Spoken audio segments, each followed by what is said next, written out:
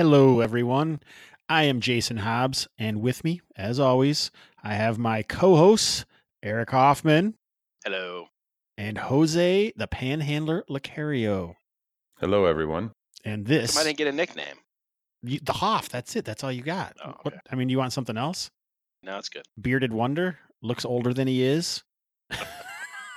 And this is Hex Talk, Jose. Special effects this time. I didn't have a song ready. Oh, Hex Talk. Oh, sorry. All right. So we're not going to mess around with introductions. I know that you guys heard us in our last episode 2 weeks ago, or last year. And we're going to get right into the last session's AAR. And Eric's going to start telling us what that is again, because I've already forgotten. After action report. Right. The after action report. And B, being as organized as I am, I'm the first one. I see here that I have an after action report from October of 2018. And it was the last time I ran a Forlorn Shores game. And the action was pretty hot and heavy, and the group went straight to the Tumulus Summit. It was where the big statue is overturned there. It was the first appearance of the Crabman hybrids, the Frogmen, and I guess I have a question here for you, Eric and Jose, about BX and what do you do when you cast Light on the Eyes? Eric. Oh, I don't have my rules out. I think it specifically has it in there. It says blinds them, right? Saving throw or blinded. Yeah, in basic it says you're blinded, but when you are blinded, you can't do anything. Yes, you're right, and I believe Expert has an update to that rule, but I don't remember what it is. I'll look it up. Okay, so here's my second question, Jose. What if you put light on the eyes of a zombie? I think if you put light on the eyes of a zombie, I would think it would blind them as well, because unless you make that assumption that zombies aren't seeing you and they're sensing you, you have to assume that blinding a zombie would work. What about a skeleton then?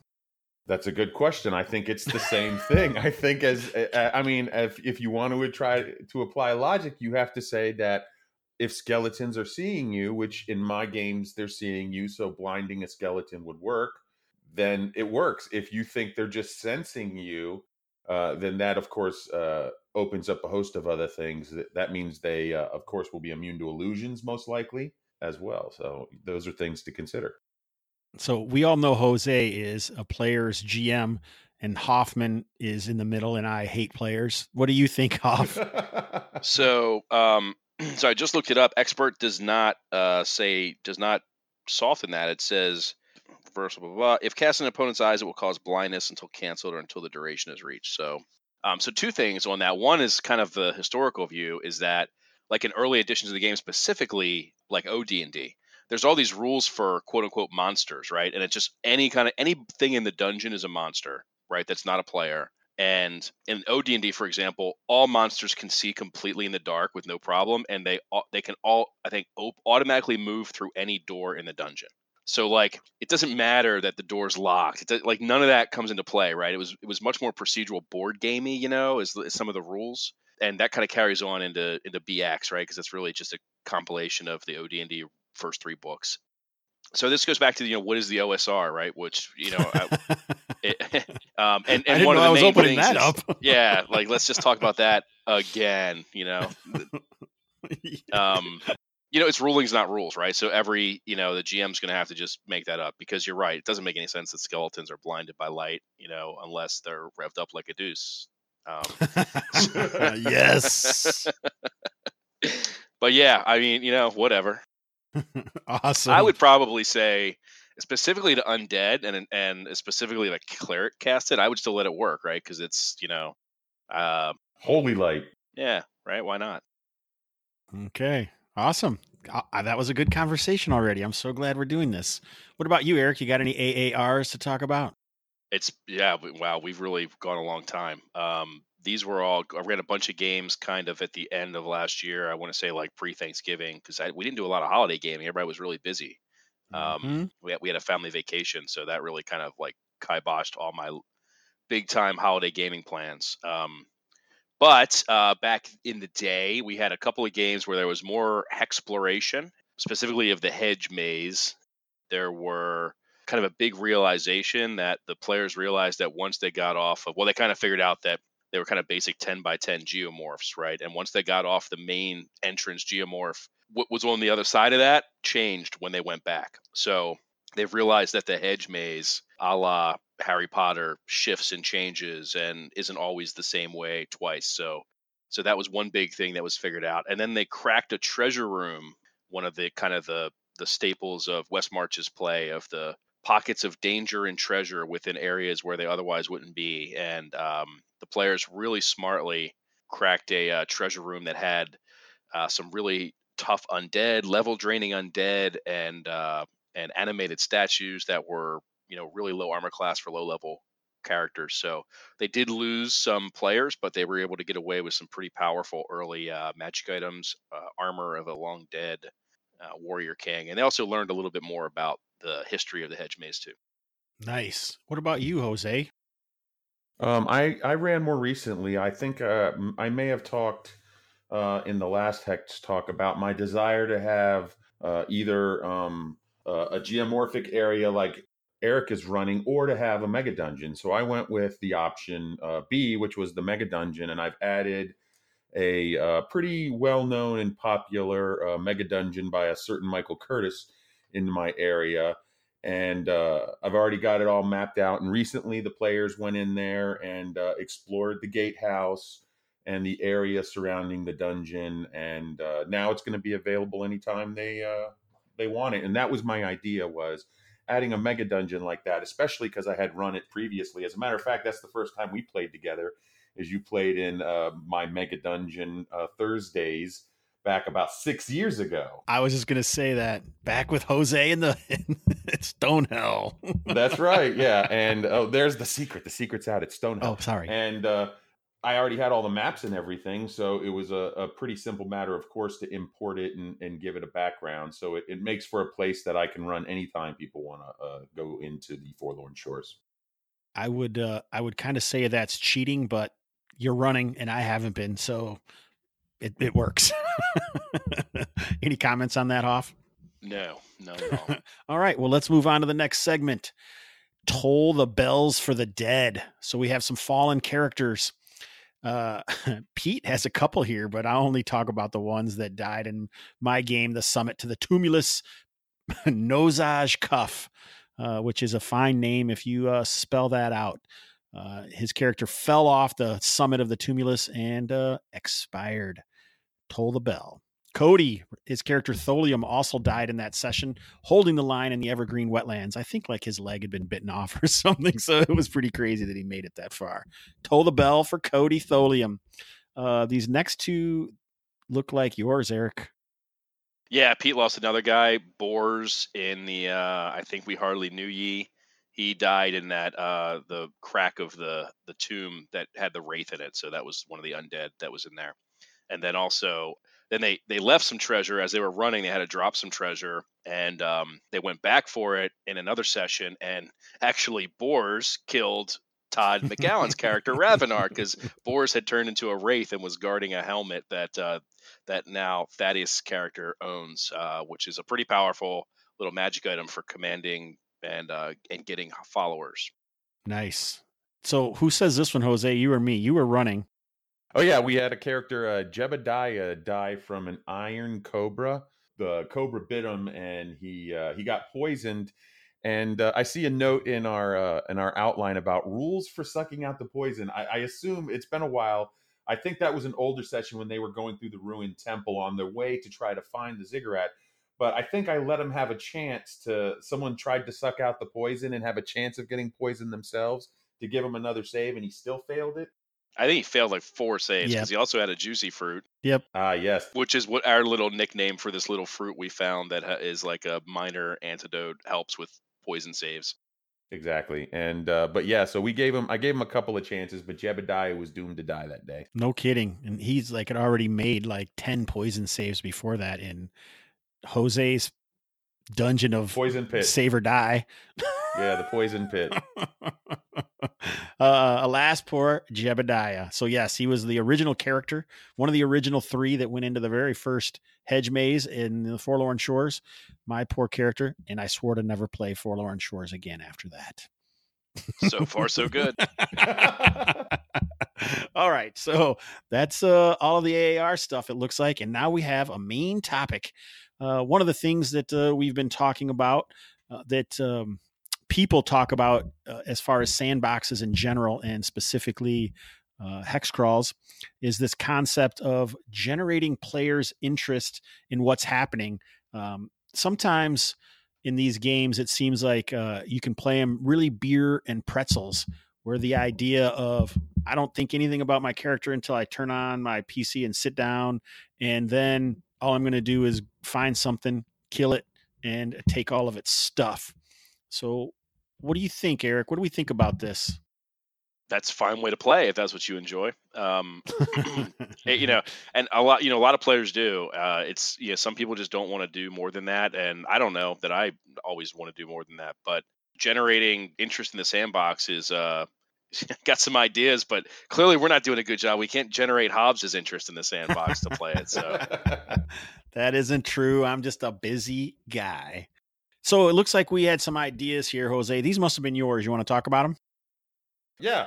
One of the ideas is for generating interesting locations is coming up with ideas that stretch the usual dungeon, just a hole in the ground or something like that. And we had some ideas. Obviously, the Tumulus is one of those where you have different vectors for play. You have the top, you have the outside, you have the various caves. Same thing with the hedge maze. The hedge maze is a perfect example. It's a shifting geomorphic landscape, which allows Eric to kind of swap in and out of various items, maybe things he wants to test or things he's really fond of.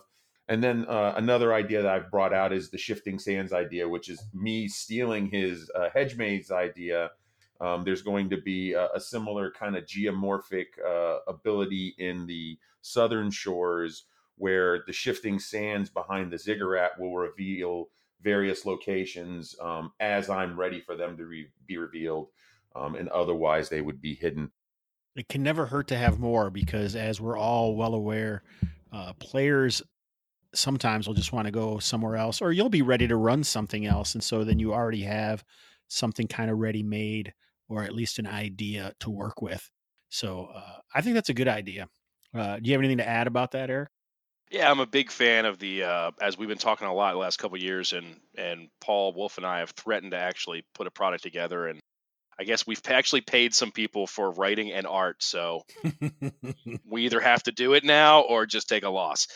But the whole gist of the product is going to be, interesting locations, right? Where it's Gabor Lux coined the term good vanilla, which Gabor's going to maybe participate in the project, and I'm stealing the term regardless.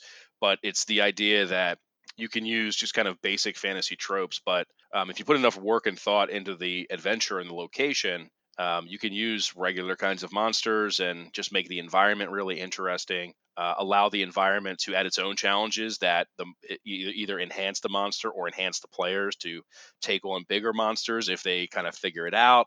Things like that. So the Hedge Maze had previously published in the Dookie of Valnwall. Pete Spons, it's the Dookie of Valnwall. He did a special edition with like 10 authors all added in an adventure. So I know Matt Jackson did one, and I don't remember everybody else, but there was a bunch of OSR authors, and I did like a ruined aqueduct. And you guys play tested that in the old campaign. So it's like, it was different, right? It was just like, well, that's a very different kind of adventure location. And it had its own challenges and then its own hooks into the world, right? It was like, well, wait a minute, what if we get the aqueduct working again? What happens, right? And that's the idea behind that is that it's different than just a dungeon where you're a static, or dungeons don't have these static, but it's just there, right? You clear it out and then maybe it gets restocked, maybe it doesn't, maybe you go back, maybe you don't, but it's just a dungeon, right? And it's kind of taking the good vanilla to the next level where the locations themselves generate new adventures. Yeah, that's a great idea. Another aspect of good vanilla that I'm really fond of is the idea that you can easily use it in any sort of campaign. there's a lot of other works out there that are common or popular in the OSR, which are weird enough. I call them the art house. Weird enough that it's not easy to put them into a regular game. Like Stonehell is a perfect example of something being good vanilla, where it doesn't. People would sometimes call it vanilla D&D, but this is the good variety because it's easily used and it also is unique, right? It's not something commonly found everywhere, but you still can use it within a vanilla campaign, which strangely enough, people still have today. I think you make a good point there, and I think one of the ideas about good vanilla that I like is a setting or a piece of material that is good vanilla, quote unquote, doesn't make any big alterations or presumptions upon your campaign. You can throw a ruined aqueduct in anywhere, and it doesn't make a presumption about your campaign that alters what your campaign is about. Or that's one of the nice things about good vanilla is you can drop it in. It'll be cool and it'll be interesting, but it doesn't alter the landscape of what you built. Yeah, I was going to say that there's for me anyway, it's kind of come full circle. The OSR is, who knows what's going to happen in the future, but we went through the Gonzo phase and that was very cool. And God knows I took advantage of it and wrote stuff that was Gonzo and, in the whole DCC vein. And Treasure Vaults is certainly not good vanilla, but it's not too out there. There's way more out there, right? But yeah, the not making the assumptions. And even in the early OSR, it didn't get published till later, but, one of the beginnings of the OSR is the Grognardia blog and Dwimmermount, right? It was James Maslowski talking about Dwimmermount. And when that finally came out and you read it, that makes some pretty big assumptions about what's going on in your campaign world, especially if you're a dwarf, right? Yeah, I mean, it's for like, sure. and that was cool. It was his campaign world, but you can't really drop Dwimmermount into your own. And it's right in the beginning, right? You read about how the dwarves are different and they procreate differently than we expect them to. And if you do that, when I read that, I was like, wait a minute, well, that's in the first 10 pages of this or whatever. I can't trust that what's in the rest of this mega dungeon can be used in my campaign. Like, I'm either going to run a Dwimmermount campaign or not use this product. And I never ran a Dwimmermount campaign, so I never used that product. And so that's kind of, we're really off the tangent here on good vanilla, but I think that's really kind of it's not just using boring monsters, right? It's that's not it, right? It's exactly what Jose said. It's not doing anything in the adventure or the dungeon or whatever that's going to make sweeping changes to somebody else's existing campaign world. Yeah, and that's great. When you started talking about that, it reminded me of the tentpole dungeon and not knowing what that means, but maybe we'll talk about that later if we have time.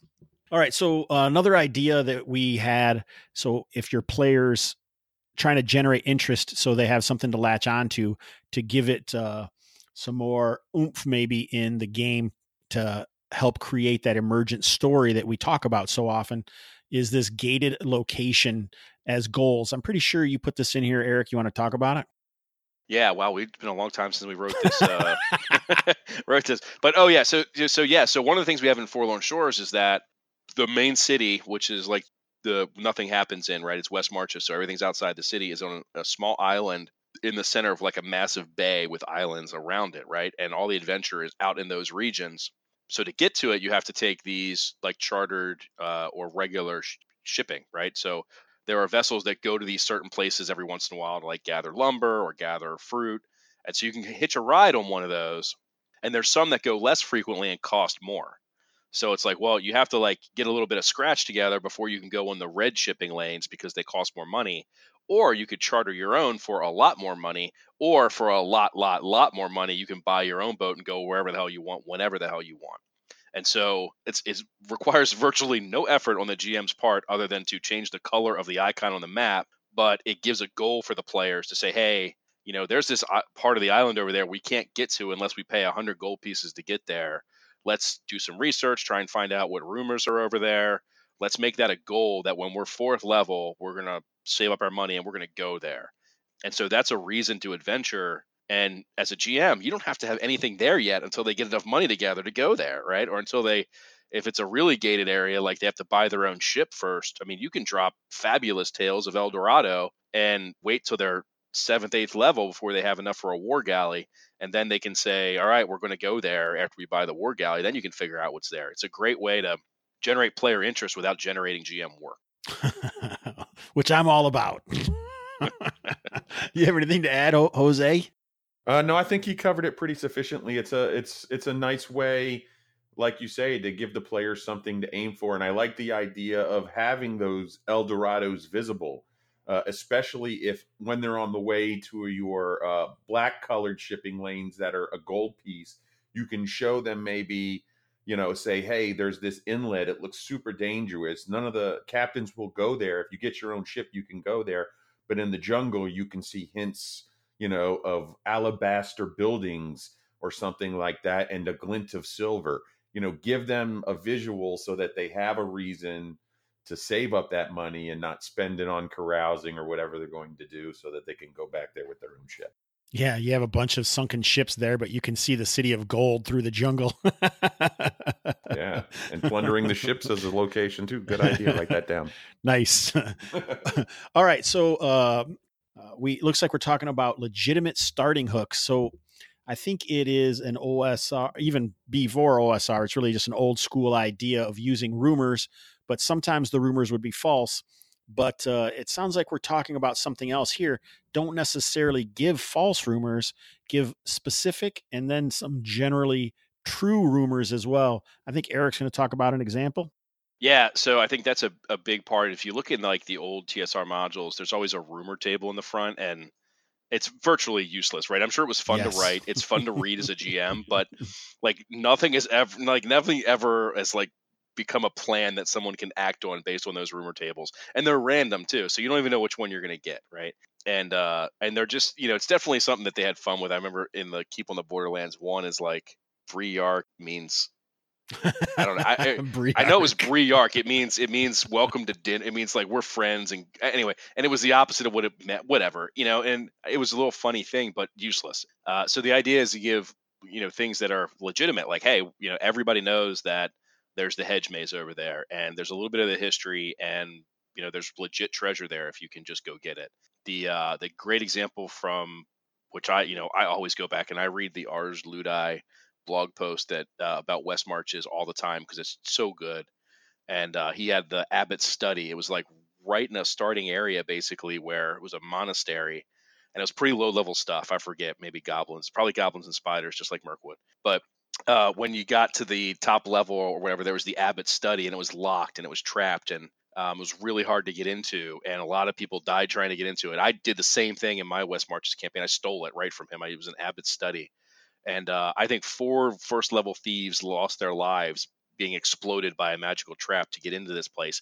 But when they finally got in, it was full of legit magic items that was probably a little bit above the level that they would have otherwise accumulated by that point. But it was a nice little reward. It was a nice big reward that was kind of worth the effort. The juice was definitely worth the squeeze.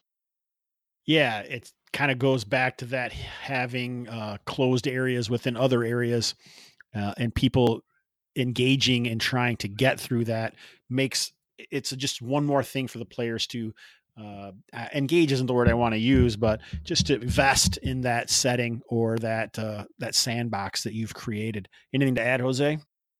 I like that idea of rumors or hints, or like, for instance, in the Southern Shores, I mean, it's easy to give the players hooks if you actually hand them a hook. Like, for instance, I let them find a key, and it's a big black iron key, and they were able to find out that key most likely goes to something in the Red Ziggurat. Well, now they have a reason to go to the Red Ziggurat. I've given them the hook. They have it in their hands. They know they can use it there. It'll give them a reason to get there when they finally can. Right now, the sands are swirling and they can't go. But if and when it clears, they have a tangible draw to that location. Yeah, that's a very powerful tool.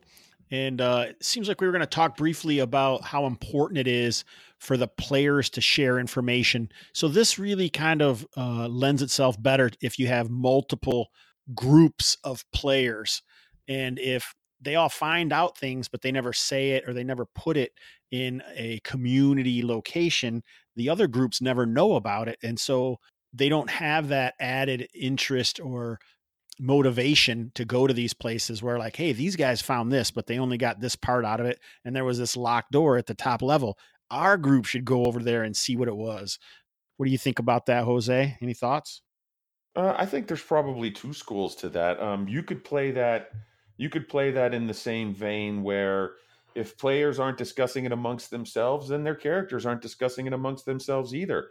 It would be easy to assume that if Group A, which is three distinct players, later forms another group, Group B, with a player or two of that group, and those groups don't share that information, their characters didn't share that information too, because it's kind of player as character in the old school.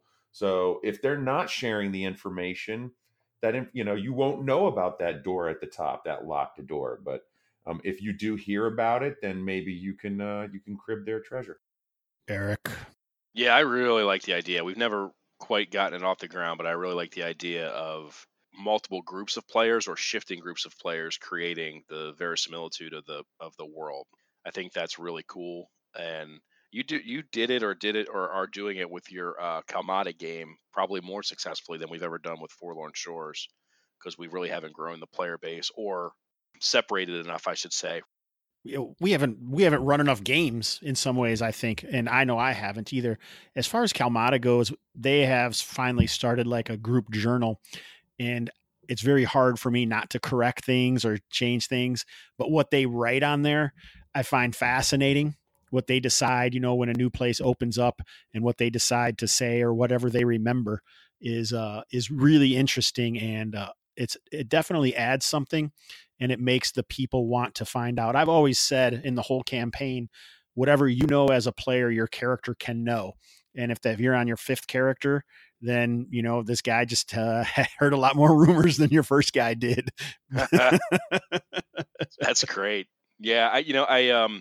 I did have this going pretty successfully in that West Marches game I ran online years ago, and we used a wiki, the Obsidian Portal, before it went through the Reforger and kind of broke everything. But my players were pretty decently, some of them anyway, were really into writing up, at least taking notes. Right, is easy because you could just go into the wiki for that place and just write stuff. And it was funny, sometimes it was wrong, and I know I did a lot of it as a player. I was one of 3 GMs in that, and I would even include my maps and post them to the wiki, and it was fun. Some people got into like writing journals in character and posting that in the forum, which was a whole nother way to kind of engage with the campaign, and that was pretty neat. I think we even did a thing where you got experience points if you did something along those lines. So that kind of gave a reason for people to do that. And, it was interesting. It's like that game where you, what's it called? Telegraph, where you say something to someone and then they say it. And when it gets around the room, it's completely different. And they would start that too. And so these like legends grew up about someone would mishear what someone else said or wrote about a location, and I can't think of any good examples, and they were just dead wrong. Like I remember one, they wouldn't go back to there was this beginning area. It was like a EL2 area, right, which is really low level. It was called the Ratlin Bog, but like the first group that went in there got just shellacked by something. And even though the area was pretty simple, it wasn't that too many tough things there. The main creature there that could hurt you really didn't care about you. So it was actually pretty easy to go through there, but people would avoid it like the plague. They would go all the way, dip around through the way worse area to get to the other side of the Ratlin Bog, even though if they took a riverboat through the Ratlin Bog, like almost the chances on the wandering encounter that something would happen to you was almost nil. And it persisted through the end of the campaign, even when some of those players became GMs and then could look at the encounter tables in the Ratlin Bog, and they still wouldn't go through it. It was an interesting thing, and it was too sad for me because I had some pretty cool locations in there that no one ever bothered to go to. Yeah, that's pretty cool. You kind of had the same thing in the Keeper on the Borderlands game when we ran into those, like that one powerful skeleton at the Abbey or something. We're like, nope, not going back. And I could tell you're like, it's not that tough. You guys would probably be fine. And a lot of people were like, yeah, let's go do it. And I'd be like, nope, we're not going back there. Yeah, right. Yeah. That's awesome. Jose, you got any last words concerning that before we get into this listener email? I do not. Awesome. All right. So Zach, commenting on the website, Thanks for that. Oh, wait, before I do that, I did want to say Jose is going to add a wiki and we're going to have an event list. So we'll be able to have something like this for Forlorn Shores on the Audio Dungeon website. Right, Jose? Yeah, I'm going to add, I forgot about the wiki, so I'm going to add a wiki. I'm in the process now of finishing up testing and configuring forums. The Discord is really nice because it gives us a quick ad hoc discussion. We have a lot of people on our Discord now, but I'd like a place, especially for people running campaigns, where they can pin messages that are easy to see and have a little bit more permanence so that campaign docs, anything like that. And then we're also going to have a wiki, and I'm going to try to put an event calendar in for people registered on the site. Awesome, and that'll be great. Here we go. Zach on Hex Talk 5. Hey guys, just wanted to say that I love the podcast and that it and you all have given me the push I needed to get going on a hex crawl of my own. I've always been enamored with the Isle of Dread, and I enjoy the new Tomb of Annihilation adventure from WotC as well. When I heard Hobbs talking up the treasure vaults of Zadabad, I decided to pick that up as well. Lo and behold, it is also awesome. Told you. So I've decided to combine my favorite parts of all three. I'm using the original Isle of Dread map, but replacing some of the keyed encounters with my favorite things from each module. I have a few queries, though. First, do you have a suggestion for region size, or do you usually let geography dictate? Second, hazards, do you suggest this being its own table or part of the regional encounters? And also, suggestions would be awesome. Keep up the great work, guys. I'm enjoying every minute of it. So, Eric, let's start with you. What do you think about this question concerning region size? Well, that's an interesting one that, given his narrative there, he's using the map from Isle of Dread, which I believe it's true. I think I might have even asked Zeb Cook about it, but they actually got that wrong. The original, it's 30 times bigger than it's supposed to be because somebody thought 1 mile was 6 miles. And so the hexes were supposed to be 1 mile hexes, and then they got changed to 6 mile hexes. So I guess that means it's 36 times bigger than it's supposed to be, right? And if you ever look at it on the map of what's that Grand Duchy of Karamikos, and that's not the world, but anyway, if you look at it on the map, it's south there, and the Isle of Dread is as big as the mainland. Because it was back in the day of TSR, somebody transposed something. Anyway, so Carl and I talked a lot about that when we did the treasure vaults, and that's how I looked up that story. And we did the opposite. We basically made ours the size that the Isle of Dread was supposed to be, roughly. And I actually counted hexes and measured it, and we did the map differently, but we fit into the basic parameters. So, I don't know, region size. I mean, and then also, I'm not sure if he's talking about like region size, how we talk about the regions are inside the sandbox. I'm thinking that's what he's talking about. Yeah. Because he says, do you usually let geography dictate? So like, this river to this mountain range or what? Yeah, I usually do. I mean, if it's too big, I'll split it up. And actually when I did the Forlorn, my area in the Forlorn Shores, which is, we call it a region, but within that, I've broken it up into different regions. They're pretty small. I would say for the most part, geography dictates, but then if it was a really large, I would put a river in there specifically to split it up or some other feature, or just make one area more wooded and one more grassland so that, I guess I didn't really think about this when I was designing it, but a good rule would be, you want to be able to you don't want to be able to travel through it in less than a day, because then you just blow by it, right? You should be able to experience it and probably a couple of days travel to get through a region. So that way it feels different enough from the ones around it. That's interesting. So I know that I basically just did it by geography in Forlorn Shores. In Kalmata, I did the same, but I do have a couple locations that I decided were, powerful enough that they could change the environment around them. So then that region would, the encounter tables would change just because of that location almost.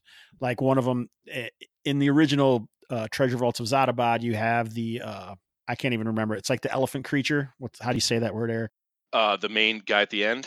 No. The actual dinosaur type thing. Oh, God, I don't remember. Yeah, the prehistoric Plata something or other. Plata Belladon or something.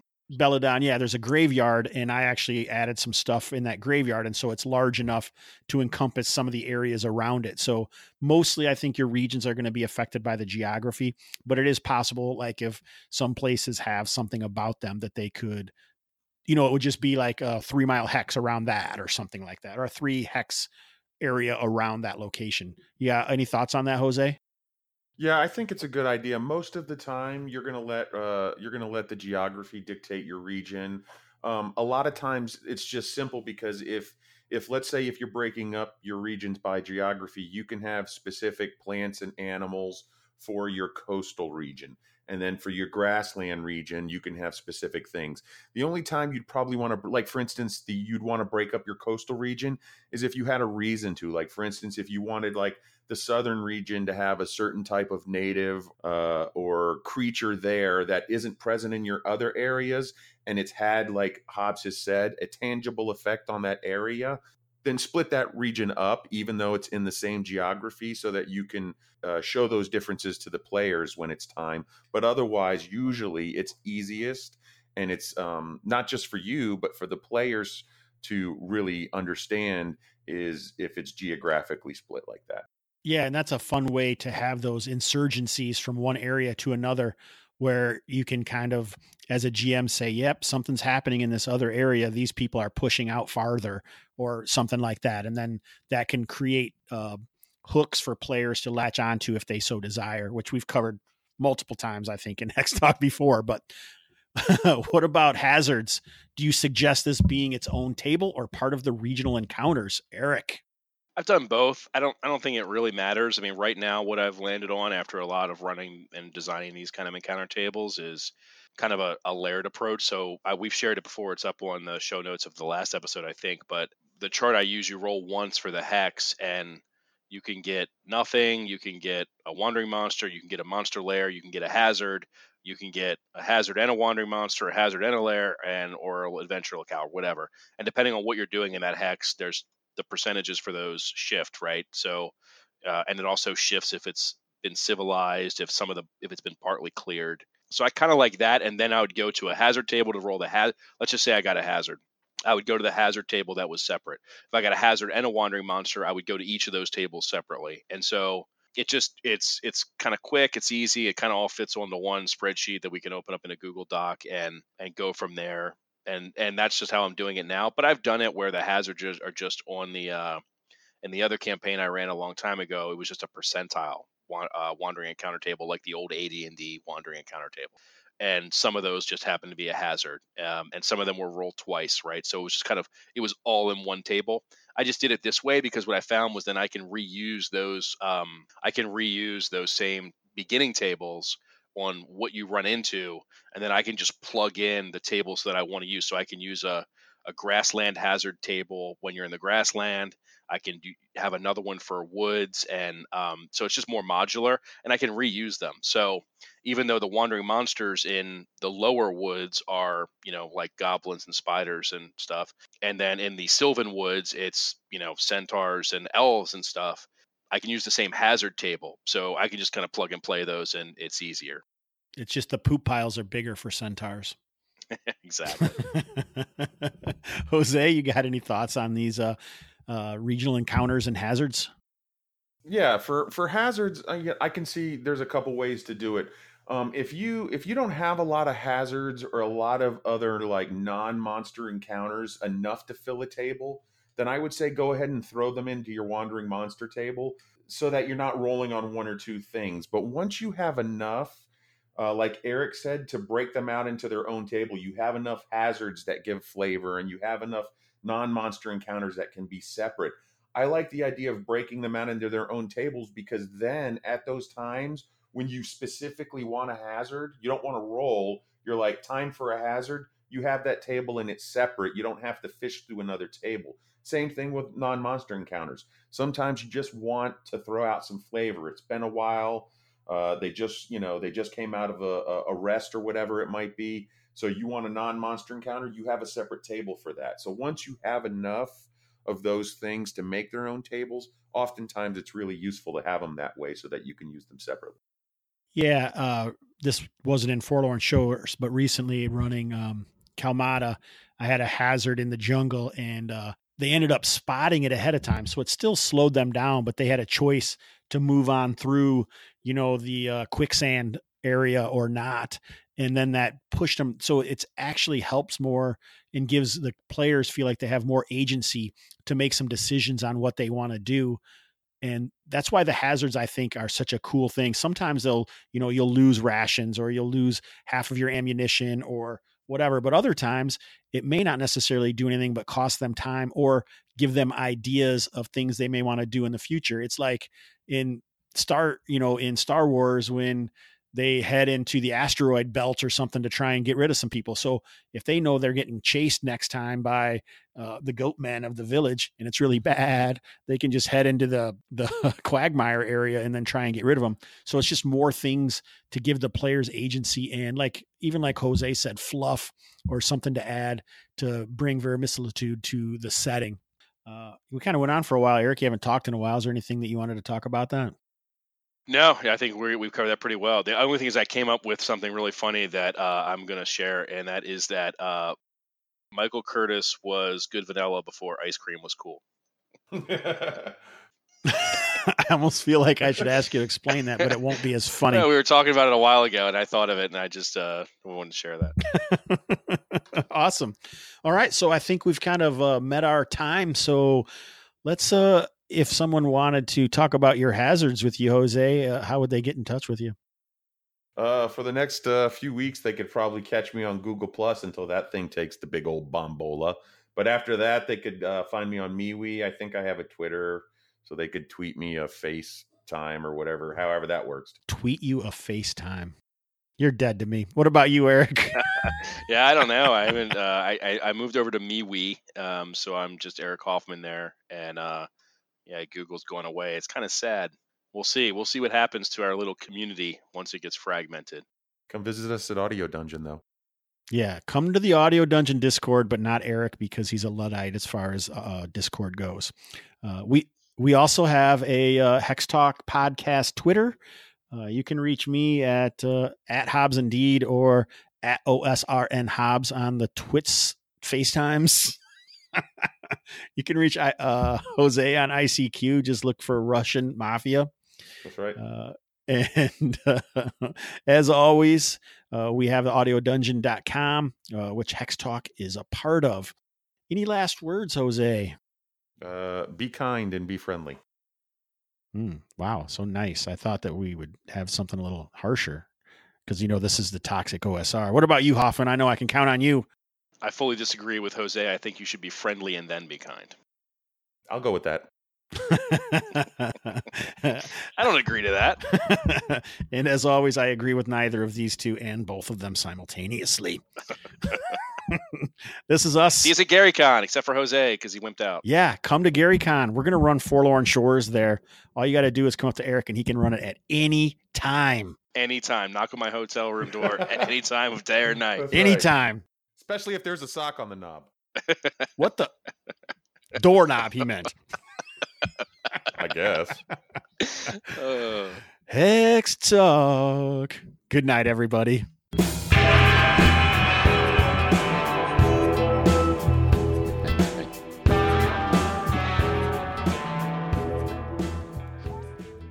This podcast is a member of the Audio Dungeon Podcast Network. For more podcasts, visit audiodungeon.com.